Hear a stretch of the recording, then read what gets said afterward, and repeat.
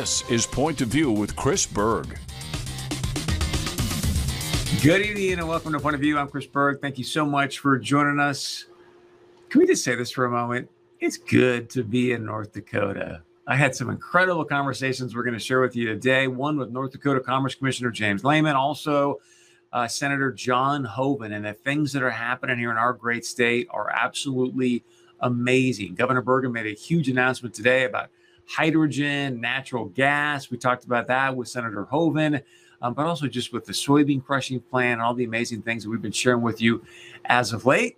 Let's just say it's good to be a North Dakota. Look, we love you in Montana. We love you in Minnesota. There's just some exciting things happening right now in the great state of North Dakota. So stay with us. My conversation with the North Dakota Commerce Commissioner James Lehman's coming up. Actually, we talk about the fact that on next Tuesday, June 8th, there is a Midwest Energy Summit happening in Moorhead, thanks to the Fargo-Moorhead West Fargo Chamber.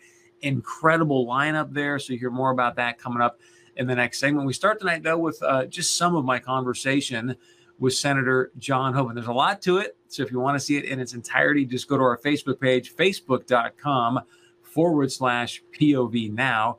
Here's some of my conversation with Senator John Hoeven. I'm sure you've been talking with Governor Bergen about now this new big news regarding hydrogen energy and natural gas. I mean, it just seems like we continue to position North Dakota as the state to be in the nation. So what does this new announcement mean for North Dakota, its economy, and everything else going on here? Well, this is Bakken Energy, and it's a group that's been working on a project for some time. And now they're talking to Basin about getting together on a project that would produce what's called blue hydrogen, which is essentially hydrogen from natural gas. And so, it's just part of this whole evolution that we're working on to make sure that we're producing energy from all sources, from coal, from natural gas, from oil, from, the biofuels, renewable, all of it, with the latest, greatest technology. And so that we have the best environmental stewardship. I call it cracking the code. We are going to crack the code on carbon capture. We're way ahead. We started this back in 2008 when I was governor. We're one of only 2 states in the country that has EPA approval to actually put CO2 down whole, sequester it. And so, that's what we're all about, is continuing to be an energy powerhouse for this nation and lead the way forward. So with that being said, Governor Bergen has made the announcement about, hey, we want to be carbon neutral as a state by 2030. One, I'm assuming you support that, but at the same point in time, many people talk about, okay, is this going to be too much regulation to maybe even hinder innovation, or is it really the reverse? What say you? Well, I put it in terms of we need to lead the way forward with the new technologies that will enable us to do carbon capture and storage so that we can produce low-cost, dependable energy from all these different fuel sources.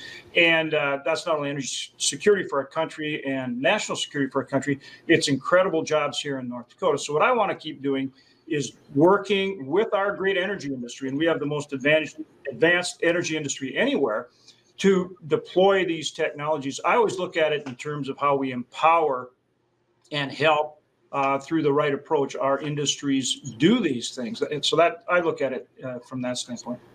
Let's talk about what you're going to be doing tomorrow. You're going to be at Spiritwood at this new ADM soybean crushing plant.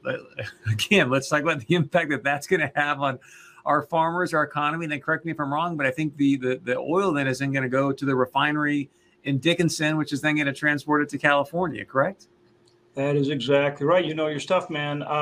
But it brings together our 2 dominant industries, agriculture and energy. We're a powerhouse in both. We're very diversified in energy. We lead the way in precision ag. So it just makes sense. And essentially, as you know, we announced a $350 million project, ADM going into, and we've been working on this for 2 years, because you remember Cargill 2 years announced they were going.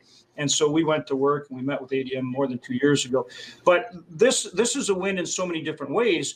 So we'll be out there yesterday working on it and talking about it. But first, you've got our farmers who can provide their soybeans. And Cass County is the largest soybean county in the nation, Chris, in the nation. And now instead of sending these off and having to pay transportation costs, our farmers deliver them right there. That gets them a better price. At the same time, then, the plant produces not only food grade oil, but oil that will go for renewable diesel. So that fuel, that oil, as you say, will go out to the Marathon refinery west of Dickinson, and then that'll be processed into low carbon fuel, which will actually sell at a premium in places, the West Coast and other places. But then also remember that we've got, it's the Spiritwood Ag Energy Park. You also have an ethanol plant in there that uses the waste steam off the power plant. So then we'll also add carbon capture there as well. So now you have transportation fuel. So our corn farmers are supplying corn to that ethanol plant.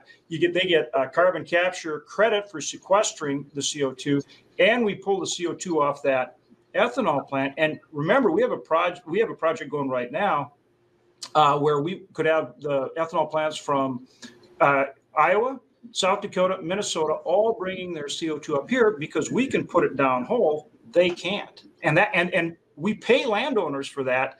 So that's a big benefit too. I mean, we have the geology to do it. So if we come out to your place and you're going to put CO2 down, just like a saltwater disposal well, you get paid for that. So that's another revenue source for our landowners, for our farmers and ranchers.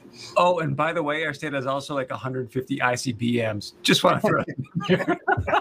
I mean, I guess I hear you rattle all these amazing things off, Senator. If you can translate that to what does that mean to the person watching right now? I mean, what does that mean to their dinner table, their livelihood, their incomes? What do you say? In the last census, we're one of the five fastest growing states in the country. And the reason we're growing, it's not because of our beaches, you know what I'm saying? It's because of good jobs and opportunity. That's why we're one of the fastest, and we're one of the youngest states in the country, and we have one of the highest per capita incomes.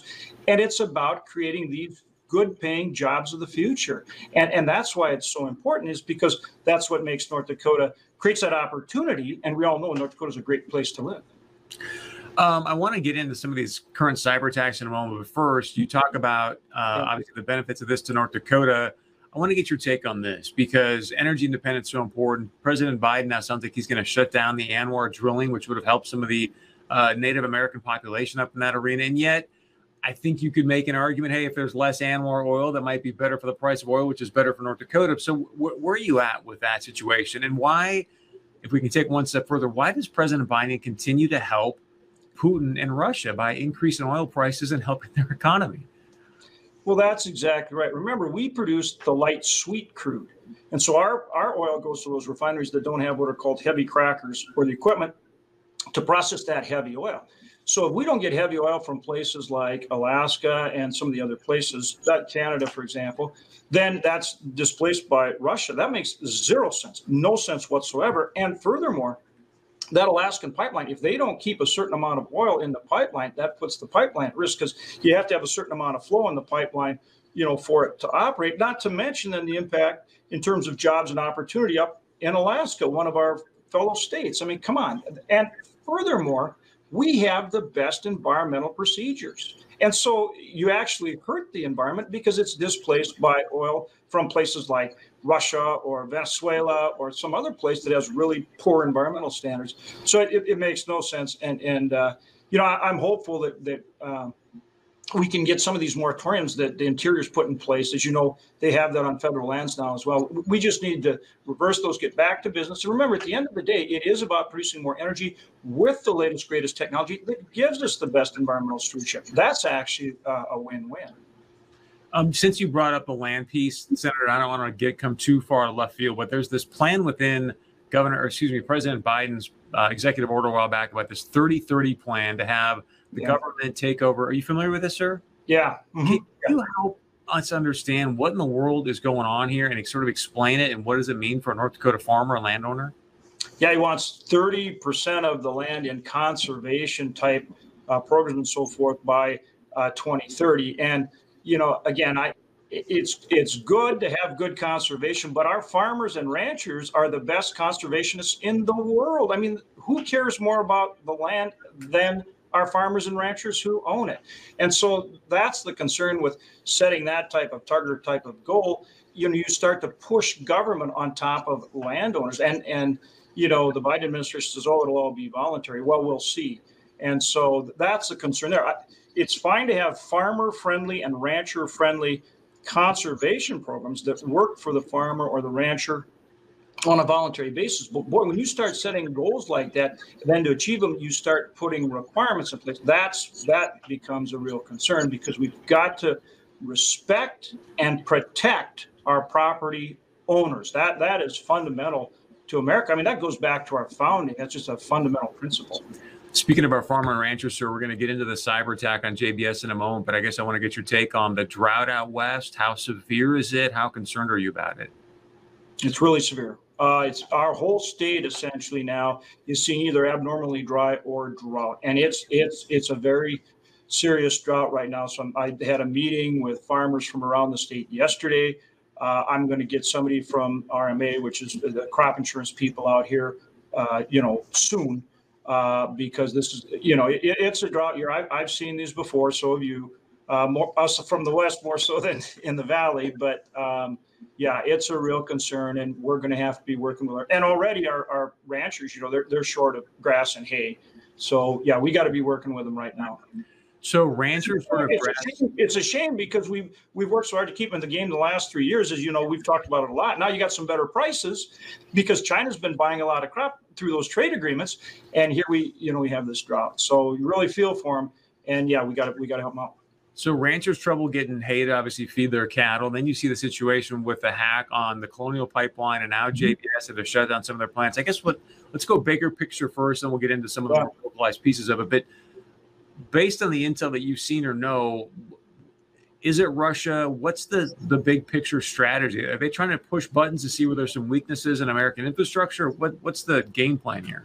Yeah, and I think test this administration. I mean, President Biden and President Putin are going to be meeting here, and it appears to me that they're doing some as you say, putting some pressure on the Biden administration prior to that summit or meeting that they're going to have, and we have to find ways to push back in a way where we get Russia and these other bad actors, whether it's Iran or even with China or you name it. We have to make sure that we push back on our adversaries when these kind of things happen so that they don't do it.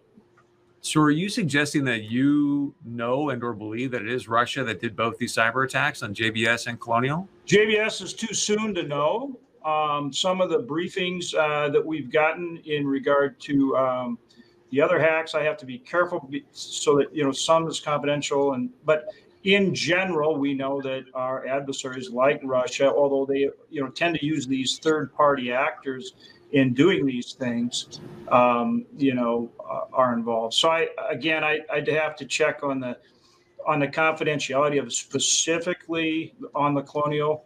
But but I'm telling you, in general, we know our adversaries like Russia are creating this kind of, solar winds. That's obviously public. They were behind that.